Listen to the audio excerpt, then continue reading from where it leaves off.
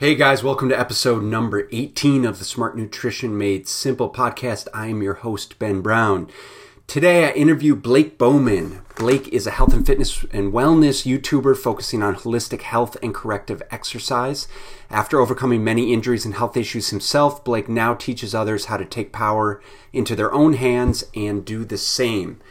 We had a great conversation about all things from corrective exercise to medicinal mushrooms to his transition into online coaching. Specifically, Blake is an expert at corrective exercise, and his claim to fame is close to 100,000 subscribers on YouTube at his popular YouTube account, which is youtube.com/Gorilla Zen Fitness.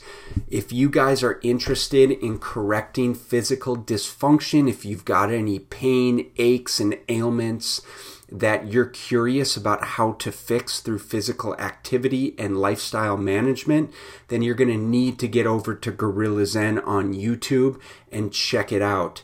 Like I said, this guy's a wealth of knowledge, and we had a great time on the podcast.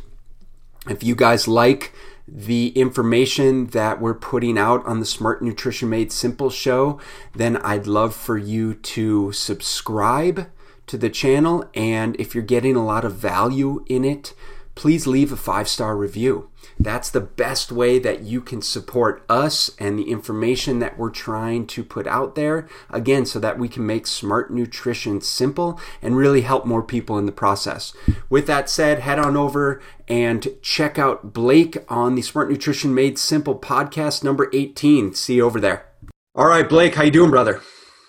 I'm doing great, man. Thanks for having me on. Dude, thanks for coming on the show. It's really, really great to have you on. What's been happening in your world? What's been happening in my world? Well, I've been spending a lot of time foraging for medicinal mushrooms. So that's something that I hadn't really done in the past, but I'm becoming more versed on recently. So You're foraging for medicinal mushrooms. Are you doing that I'm assuming then you're no longer in Detroit. You're now in Asheville. No, I'm actually in Detroit still. I have to drive about an hour outside of the city limits to get to like a natural area that's free of like pollution and lots of cars and stuff. Not ideal, but you can still get out there. You just gotta commit to a little bit of a drive, And is there a resource that you use to identify what said medicinal mushrooms would be? Yeah, I have a lot of different books, like Mushrooms of the Midwest is one book that I have. But a lot of the mushrooms that I, forage for don't have any poisonous lookalikes, which is very important because in the mycology world, for every like edible mushroom or medicinal mushroom, lots of times they have all these like poisonous lookalikes, right? But with the ones that I'm like going after, really there's not any poisonous lookalikes for them. So how do you just like go out and you just eat them on the spot, or you bring them home and you roast them or use them in your So a lot of them you can't really eat them because they're too like fibrous or like hard. Like turkey tail mushroom, it's like chewing on a sponge. You can't really like break it down in your mouth. And chaga mushroom, which grows a lot in northern Michigan, it's got like the consistency of wood. So with a lot of these mushrooms, you make extracts from them, alcohol extracts and hot water extracts. Isn't chaga like, don't these mushrooms grow on like birch bark trees?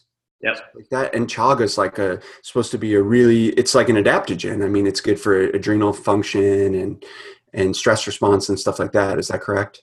Yes, that is correct. I think that a lot of those come out in the alcohol soluble. I mean, a lot of those constituents that are adaptogenic come out from the alcohol extraction, which is why you're supposed to dual extract a lot of these things. Like if you just make tea with it, you're only pulling out certain constituents from the mushroom with the hot water, and other ones are staying locked in the mushroom because they're only alcohol soluble. So that's cool. If you want to get the adaptogenic properties of chaga, you extract it with alcohol. If you want to get the immune boosting properties of chaga, then you make a hot tea with it. But the best people will extract alcohol and hot water, and then they'll mix them together in like one tincture product. Yeah. I've used several products for the chaga, and that's good stuff. But there's a big company, North American Urban Spice, that sort of specializes in that. Because it's a big. There's a lot of it in Canada and northern, obviously northern states. Okay, cool, dude. We'll have to talk more about that later. Sure. Walk me into the world of kind of holistic coaching and corrective exercise. What are you currently doing in that world, and what's the background? Sort of, what was the impetus to get into that type of coaching? Yeah, so basically I, teach corrective exercise people. I teach people how to get rid of muscular imbalances in their bodies, help them address certain muscles that are too tight, other muscles that are too weak. And through doing this, you can change their muscular balance, their joint alignment, and a lot of other things. It really helps with improving posture, chronic pain, preventing injury, and just improving your body's performance because you're optimally, tuned up and aligned. I got into that space because I was an athlete pretty much my whole life. And, when I graduated high school, I kind of stopped, participating in athletics and just focused exclusively on weightlifting. And long story short, I started to, experience injury after injury. I was getting stronger and stronger, but more like beat up and damaged in the process. And by the time I was like 21, I was in chronic pain all the time. My back hurt, my knee hurt, my shoulder hurt. I had shoulder repair surgery on my labrum because I tore that lifting weights. And I was basically like, I went from athlete to like not being able to like do anything without pain. And I was laid up for 6 months after surgery, not being able to work out at all. And, I became horribly depressed because of the contrast in lifestyle between the way I was living before and the way I was forced to live. And basically, I decided that I was going to fix myself because I wasn't getting very much help from the people I was consulting with, surgeons, people like that. So I started studying physical therapy textbooks. I got certified to be a corrective exercise specialist, really started digging deep into physical therapy, even though I'm a personal trainer and that's what my background was. And I use a lot of these techniques on myself and I fixed myself. I don't have any chronic pain anymore.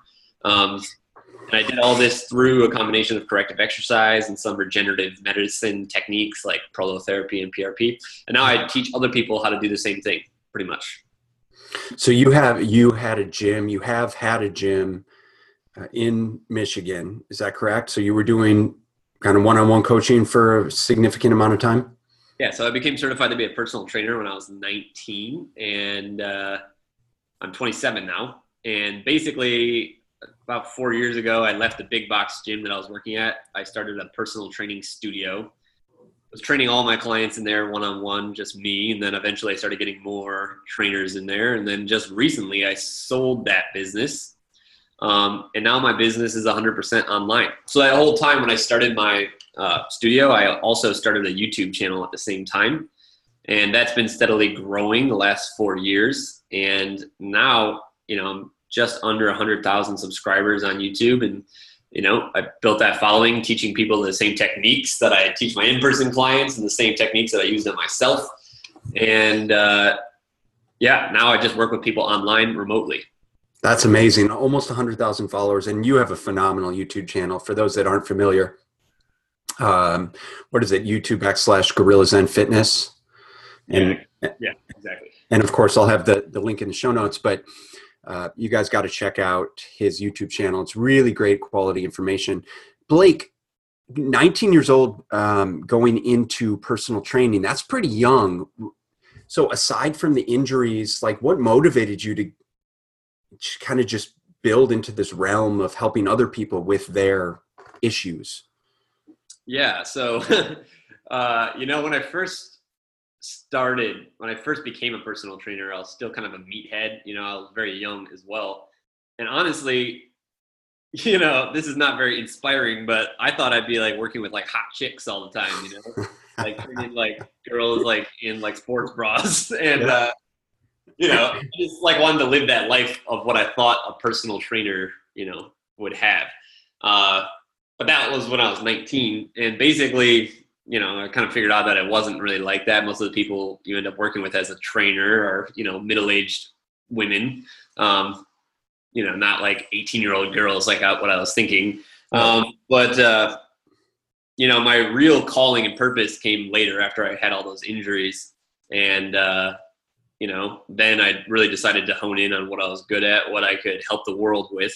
And, the rest is history. But yeah, that's why I got into it. And I've also been like involved in sports, health and wellness pretty much my whole entire life. My mom, when I was very young, she would like give us supplements, before I was even of the age that I could swallow pills. I remember her opening up like capsules of, I have no idea what they were now, opening up capsules and like mixing it into like applesauce and then like giving that to my sister and I. And like, we always knew when she like messed with it because it like just tasted awful. I don't know what herbs she was putting in there, but she started my sister and I on like kind of a health journey ever since we were very young. That's cool. That's great. We do that with our kids. Yeah. And now their vitamins are kind of like a treat for them. But so you had a personal training business. Congratulations on selling the business. Now you're all in the online space and focusing on your YouTube page. So walk us through what this whole corrective exercise process is like. How is corrective exercise different than regular exercise, than say weight training or calisthenics? And then within corrective exercise, like, let's talk about some of the common imbalances that exist for most people that you would tend to see in your practice. Yeah. Okay. That's a good question. So I have like pretty much a 3-step process when I work with people. Yeah. And the first step is assess. So to identify the imbalances, the different joint mobility problems, flexibility issues that they have going on, correct those things, and then integrate some corrective exercises with a more balanced, program that's more conducive to like weight loss or muscle gain. So it's assess, correct, integrate.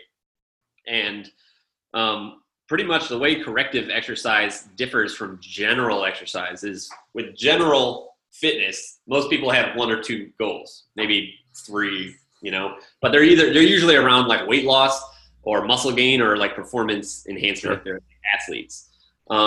The goal with corrective exercise is specifically to identify your specific issues and then do specific exercises to address those.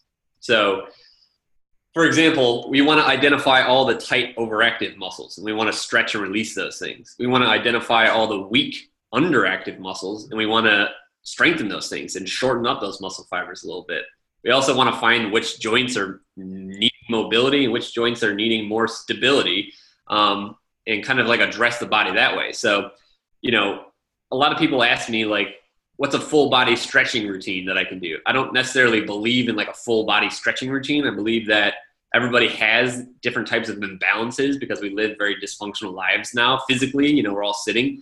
And these imbalances need specific stretches and strengthening exercises. Like if you stretch a muscle that's already weak and too long in the first place because you're doing a full body stretching routine, you can make that imbalance worse. Really, you should only be stretching the muscles that are tight and overactive, strengthening the muscles that are weak and underactive for a period of time until you're balanced and you don't have any of these issues. And then you can move into that integration phase, where you're working out like a athlete or a normal person again, moving towards your goals of weight loss or muscle gain or whatever your goals, whatever your other goals may be. So does that kind of answer that question? Yeah, it does. And it's a great individualized approach to addressing exercise in general, and then being able to take someone and say, as opposed to just implementing this cookie cutter weight loss plan, is first, let's back up a sec. Let's take a look at what's going on with you individually, identify those imbalances, and then work to correct those as we work towards addressing all of the other components that are going to help you with those big picture goals. So that totally answers it. So to give people a better idea within the mobility, stability, strength components, and just where the main imbalances tend to lie for people. So let's assume that, right, so the majority of the American population, what are we doing? We're sitting all the time. We're physically inactive. We drive a lot. And so what are the typical imbalances that you see for these types of people? For most, what do most people represent that fall into that category?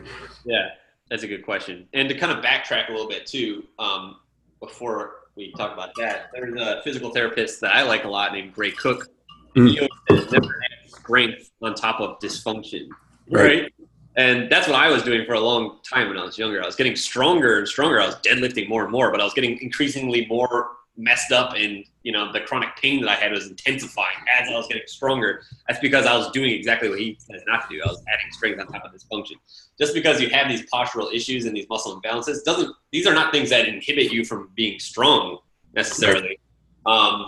But ask any old like power lifter or bodybuilder what their body feels like. They can still be strong, but a lot of these people have chronic issues and aches and pains. So yeah, that's why I do that. But yeah, that's another great question with regards to what imbalances do I see the most, because I've assessed probably 1,000 people at this point, including myself. And there are certain underlying trends that I notice in almost everybody, right? And there's about 4 to 5 of them. So one really, area where people have poor mobility and flexibility is the ankles, right? Their ankles are not capable of dorsiflexing all the way, and that means just being able to pull the heels up towards the shin. And when you lose that range of motion in the ankle, it starts to create problems all the way up the entire body, all the way up the kinetic chain. It can predispose the knee to injury. It can cause the feet to turn out, which in turn cause the arches to collapse and the ankles to pronate, which also predisposes your knee to injury and your hip to injury. Also, if you're missing that dorsiflexion, you're not able to squat properly, right? Yep. You're missing dorsiflexion in the ankle, the ability to pull the toes up towards the shin because your ankle is stiff. You're going to fall forward a lot when you're squatting, and you're going to find that it's very hard to stay vertical as you should when you're doing squats, especially loaded squats. And, that's going to predispose your back to injury. That's just one area. Ankle mobility is and what's probably the biggest contributor to loss of ankle mobility, especially for females? Yeah. The biggest contributor is the fact that most people are in a plantar flex position all the time when they're wearing like high heel shoes. Exactly. Basically, that's the opposite of dorsiflex. Exactly. Yeah. So when your toes are pointed forward like that, your calf muscles tighten up, and the joint capsule in the ankle itself literally like cements itself in that position.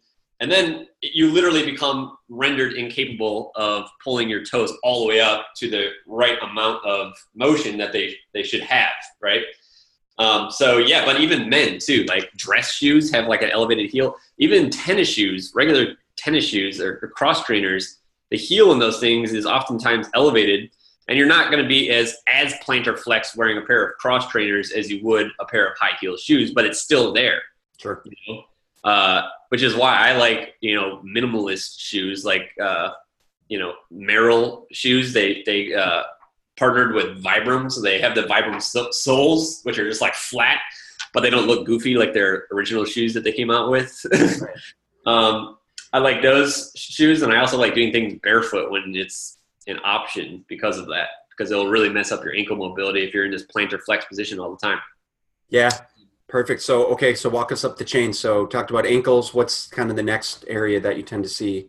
Yeah, so the next area is the hips. I would just say the lumbo-pelvic hip complex, not just talking about the lower back and the hips together.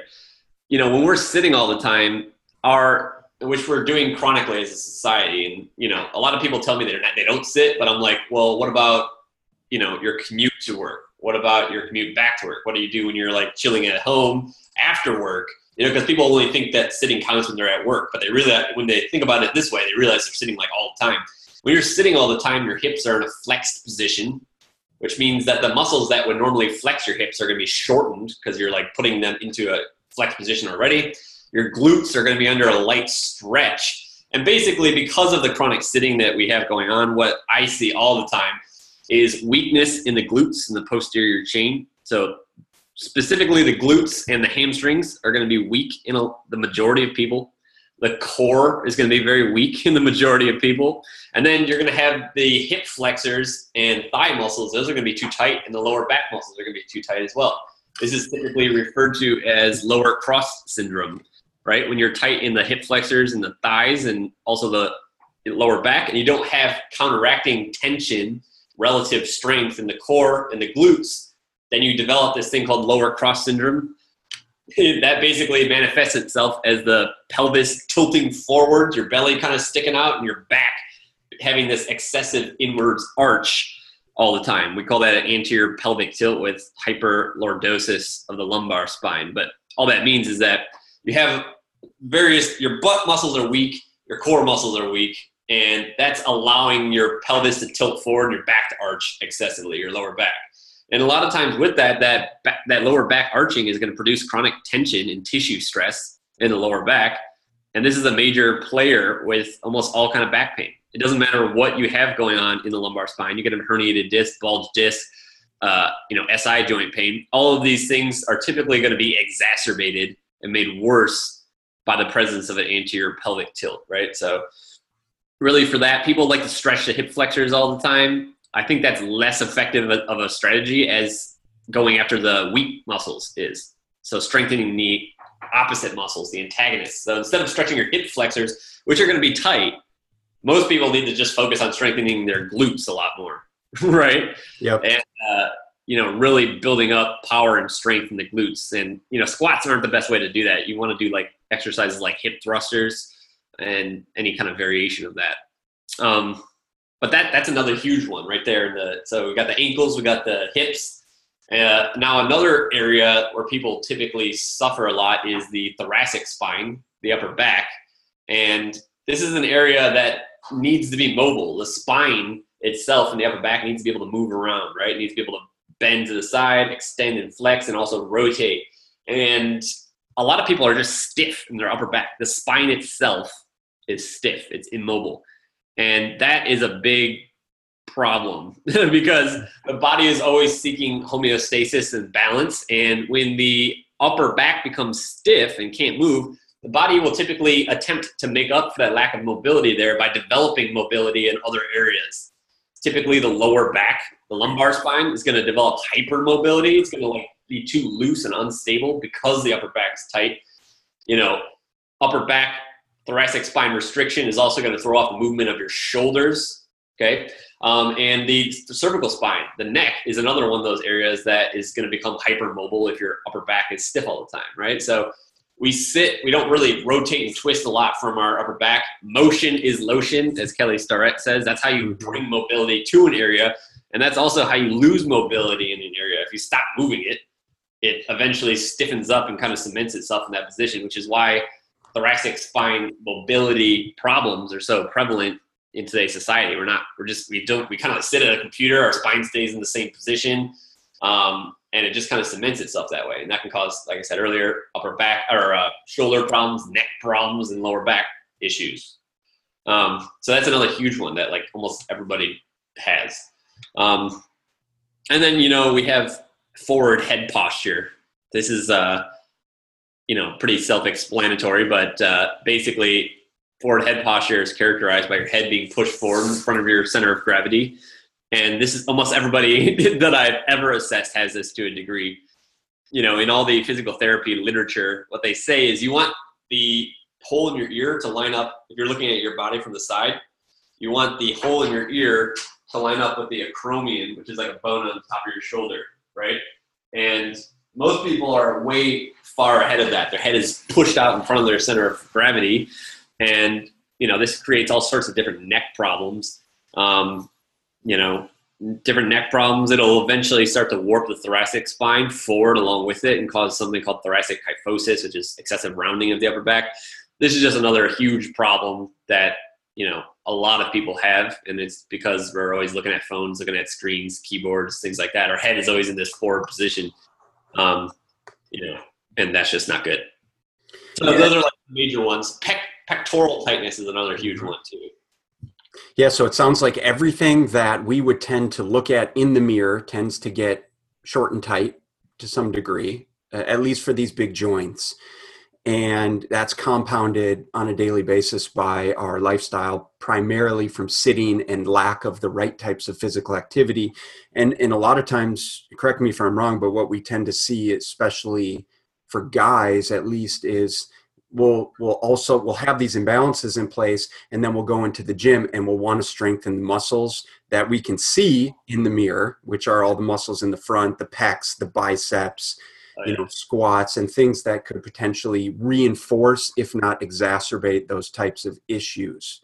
Whereas you're saying that for most people with these issues, the answer, rather than just stretching, while stretching is important, the answer would be to strengthen everything that we can't see in the mirror: the hamstrings, the butt, the lower back, to a degree, that all the muscles that pull the shoulder blades back, right? And pull the head back, and that could be and so are those. So then what types of exercise, what types of strength exercises, and you don't have to give us like a massive display or anything, but what types of exercises do then prescribe to people to implement? Is it in-home exercises, in the gym exercises? What do those routines typically look like? A lot of them, when I'm first starting them off, they're just at-home exercises. You're doing a lot of self-myofascial release with like a foam roller. What does that mean? It means it's like self-massage, self-myofascial release. So, you're using a tool like a foam roller or even a lacrosse ball to massage a muscle to get it to loosen up, right? That shuts down the neurological drive to the muscle and tells it to like calm down a little bit, so it doesn't have to be so spastic and contracted and tight all the time. We'll use a lot of tools like that. We'll use a lot of body weight strengthening, body weight stretching in the initial phases until they're ready to go into the gym and do, more integrated training with, weights and different kinds of machines. You just really don't need that a lot when you're starting corrective exercises to address the specific imbalances that you have. Because a lot of times the muscles that we're targeting with strengthening exercises, they're weak, which is why I'm having my clients strengthen them with exercises. So they don't need a lot of equipment or weight to overload that muscle. Just by simply activating that muscle that's never been turned on in 10 years, that's enough of a stimulus to make that muscle store, break it down, and start it to get stronger without the need of like weights. Eventually you'll progress into that and need to use weights, especially if you're trying to like put on muscle. But in the initial stages, it's just really not necessary.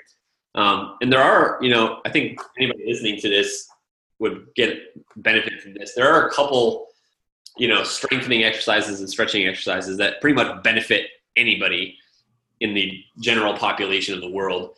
And one of those is hip thrusters. You just lay in your back. Most people have seen this or done it in a group fitness class, laying on your back, bringing your heels kind of close to your butt, pushing your hips up in the air and squeezing your glutes really hard. Doing that while maintaining a posterior tilt in the pelvis, making sure it's not tilting forward, your back's not arching severely. That will help just the vast majority of people out there that have to sit a lot. Stretching the pecs is a good one. Releasing those muscles get really, really tight. Pull the shoulders forward and internally rotate them. And then like a really simple exercise for the upper back to really pull the shoulders together is called a wall press. You just sit against the wall, make sure that your butt stays in contact with the wall, your upper back's in contact with the wall. Then you bring your arms up like you're going to do a shoulder press, and you slide them up the wall, trying to maintain contact with your whole arm and all those points on your spine. It's actually very hard to do that, but that is a great integrated corrective exercise that will kind of stretch the pecs. It'll mobilize the joint capsule of the shoulder and strengthen the upper back muscles all at the same time. If you do that while keeping your chin tucked and pushing the head back into the wall, that also helps to address forward head posture all simultaneously. That's something that I actually, have on my my YouTube channel. I show this variations of these exercises a lot. But that's something that would also benefit the vast majority of the population. Yeah, that's perfect. So I was just going to say, I guarantee you have videos of these exercises, so I'll make sure that those are included for everyone in the show notes for you to access those. And so that's really helpful. And what I really like that stood out to me, what I really like is you're minimizing the barrier to entry in terms of a lot of people simply don't have gym access or are afraid of going to the gym for whatever, numerous different reasons, which is totally understandable. And so keeping the barrier to entry very low in terms of this is stuff that you can do in your own home. It doesn't take a significant amount of time. And what we know certainly, and from what I know from 15 years of working with clients, is that just the exercises that you just described are significant enough to get someone feeling better right away. It's something that you can notice the difference from right away. Is it going to drop, tons of body fat? No, it's not. But if you were in pain, or you're out of function, then it's things that are going to help improve that, reduce the pain very significantly in a short amount of time, depending on what you have going on. So I can appreciate that for sure. Yeah, it'll set you up so that you can get into those exercises that help you lose fat or, put on muscle, pain-free in a more functional way. It's kind of like a precursory thing that you want to do before you do those other types of exercises to make sure that you're not going to hurt yourself and add strength on top of dysfunction during those other exercises. Yeah, for sure. So for those people that have imbalances, for most people that have these imbalances that we talked about existing, what are some of the recommendations that you would give from a lifestyle standpoint? Because obviously we don't want them doing, it's great that they're doing the exercises to reduce the pain and stiffness and stuff like that. But if they're further reinforcing it on a day-to-day basis from a lifestyle standpoint, then we're just spinning our wheels. So what are some of the guidelines, just the common ones that you would talk to your clients about implementing and changing their daily lifestyle habits? Great question. One is trying to adopt a standing desk, right? Sitting is really, it's hard for me to relate to the rest of the world because I don't have a corporate job, but a lot of people have to sit down, for like 8 hours a day, maybe longer. They have to, right? Because they're working at a computer and that's part of their job. There's a lot of like evidence out there that, and there are actually like peer-reviewed studies on the advantages of a standing desk and the drawbacks of like sitting. Basically, a lot of you would benefit from having a standing desk setup instead of a sitting desk setup. The desk that I have has hydraulics and it's adjustable. So if I want to sit occasionally, I can, but for most of the time, I can keep it at a position where I feel comfortable standing at it. A standing desk setup is really good, right? You want to be standing the right way though too. Like a lot of times if you go from sitting from like 20 years and then you just start standing, your issues are not going to go away overnight. I have videos actually on my YouTube channel about how to stand properly and how to sit properly. So if you can't get that, if you can't like talk to your boss about getting a standing desk set up for the rest of your colleagues and yourself, if that just is not working, then you at least want to modify your sitting position so that is optimal and not contributing to imbalances as much as it could be. And I have videos on that too. It's kind of complicated to get into on here, but I have a video on how to stand properly and how to sit properly. So trying to avoid sitting altogether, if you can, while you're at work with a standing desk setup is optimal. If that's not a possibility, then basically modifying the way that you sit is very important too. Sleeping position is huge, dude. Okay, so like just like how your hip flexors can become tight when you're sitting. The way that happens is that's called tissue adaptation. Your muscles in your body just adjust to the length that you put them in on a regular basis and you hold, right? So your hip flexors become tight when you're sitting because your hips are flexed all the time. Now, if you sleep in some messed up position on your face, with your head turned to the side, with your right leg pulled up next to your right elbow, all of these things create muscle imbalances and they'll change the length and tension of certain muscles in your body. And this is actually like a huge, thing when it comes to muscular imbalance, postural distortion, and chronic pain. People are sitting or sleeping in these weird positions that really are exacerbating their issues, especially neck and shoulder issues and hip issues too, and back issues, right? So the best is on your back, really. And there's a lot of differing, like some people will say it's not good to sleep on your back because of different things it does to your like organs. But from a biomechanical standpoint, just in terms of your joints and your muscular system, sleeping on the back is your best bet. If that hurts your back, it might be because you have an anterior pelvic tilt, really tight psoas. You can put a pillow underneath your knees. That will neutralize the lower back a little bit. But I always recommend my clients sleep on their back with a small pillow, not a big pillow that's going to push their head forward and exacerbate their forward head posture when they're sleeping at night. And another thing that they can do is actually tape their mouth shut.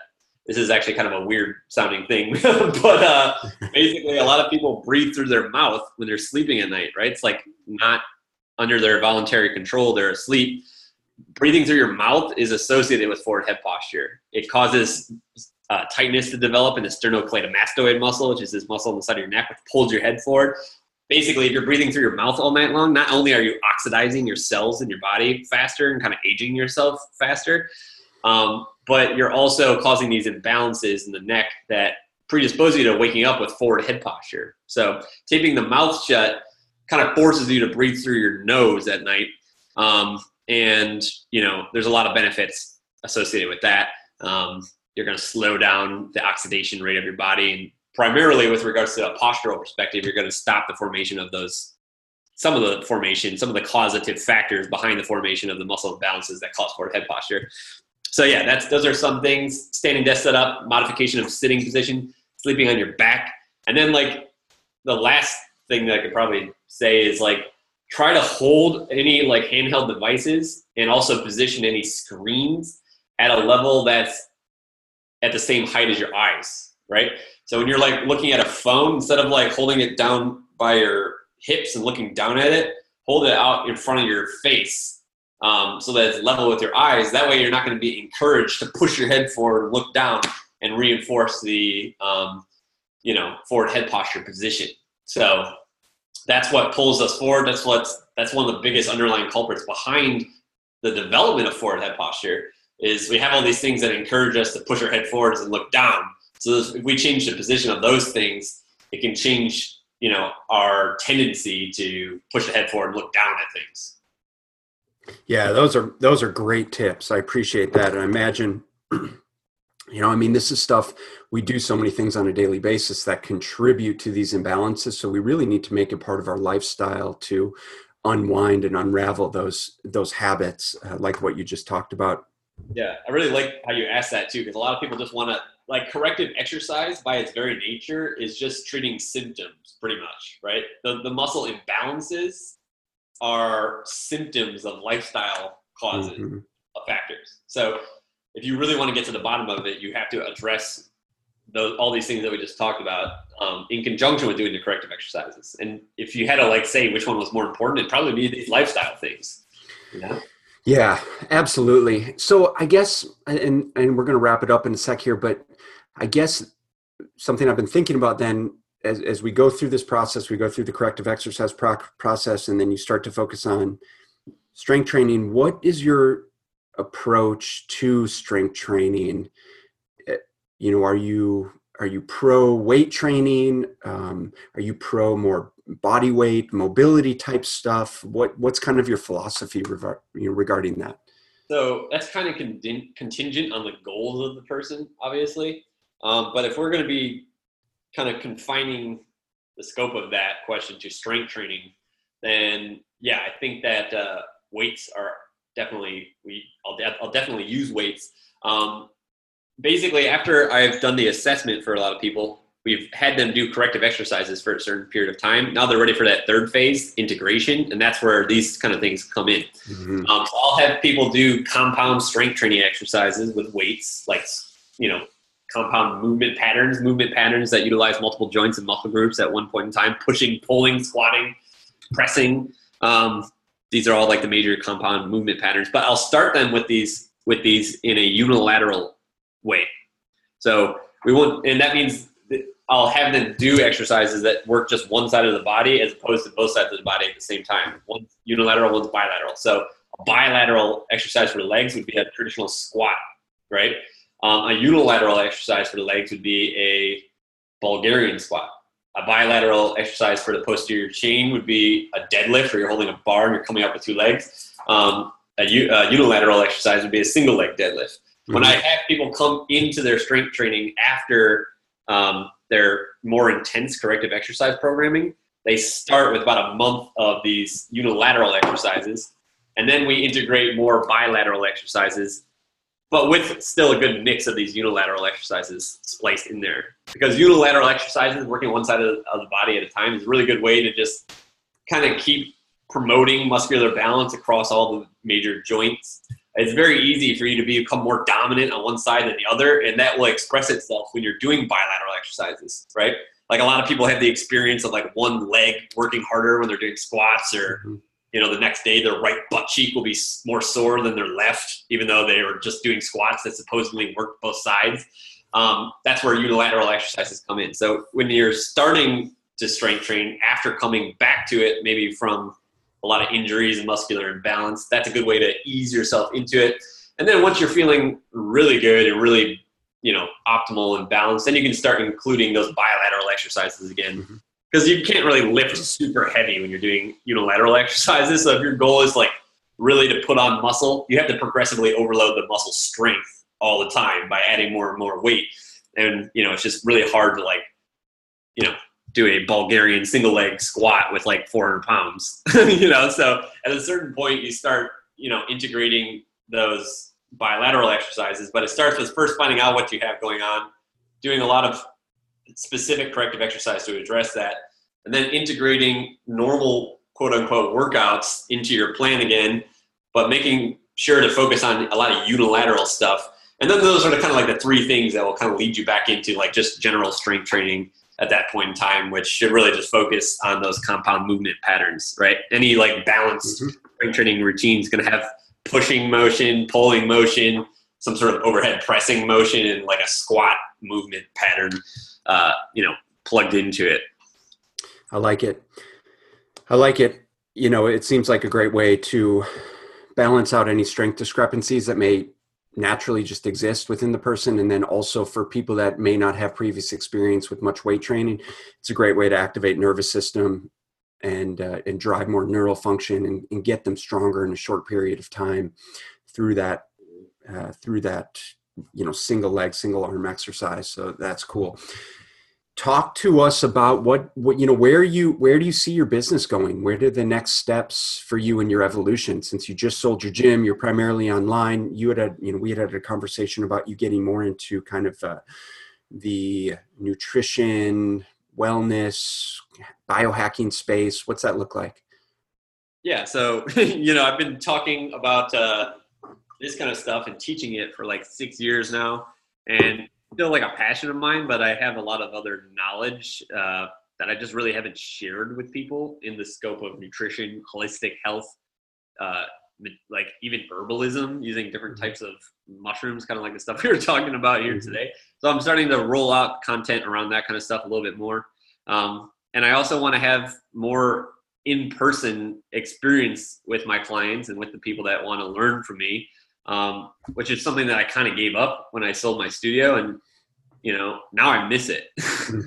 So I want to start doing events and retreats where we kind of integrate a lot of the things that I know, and I'll also be bringing in experts that have knowledge that synergizes with my own. But like, for example, I'm planning my first retreat right now, which is going to be, centered around rewilding, biohacking, and holistic health. And postural correction, muscular balance is going to be one of the things that we talk about, and I help the people that attend the retreat optimize. But we're going to be teaching all sorts of other things too to further optimize their health and wellness, things revolving around, nutrition, different spiritual beliefs or ideologies, grounding, foraging for herbs, all sorts of stuff like that, man. I really just try to use I'm trying to use my intuition now to lead me into the future instead of just being really concerned with, what people want to learn. Because for a while there, I was struggling with a lot of fear with regards to talking about these things, because the 100,000 people that follow me on YouTube, they're following me because they like the content that I've made for the last 4 years, which is exclusively about corrective exercise. And like I said, I'm still passionate about that. But I've made like 300 videos on that, about everything all over the body. So it's like, at this point in time, I just want to start adding more to the mix. And I was a little worried about how receptive people would be of the new kind of content that I'm making, but it seems to be well received so far. So I'm just going to keep doing that. I'm going to keep talking about corrective exercise, but not as intensely as I have been in the past. That's awesome. I'm looking forward to seeing more of that stuff from you. I think it's going to be very well received, and it's probably pretty exciting for you to start to delve into that world. And seeing as it's something you've been studying for so long, but really giving you the freedom to start to express yourself through that realm now is exciting to see. Blake, it's been awesome. Where can everyone find more about you? Best place is probably YouTube. You could go to my website, but if you want to like learn some of these exercises that we've been talking about today and see the kind of content that I put out every week on YouTube, then YouTube is a spot for that. So if you just type in Gorilla Zen Fitness in the YouTube search bar, you'll be able to find me on there. It's spelled like a gorilla fighter, so it's GUERRILLAZEN and then fitness. You can butcher the spelling of that and still find me, but that's how you'll know it's me. It's not spelled like the gorilla, it's spelled like gorilla fighter. But yeah, YouTube is the best spot for that. Like I said, guys, go check out Blake at Gorilla Zen Fitness on YouTube. He's got hundreds of videos, almost 100,000 followers, and the dude knows his stuff. Obviously, evidenced from this great conversation that we just had.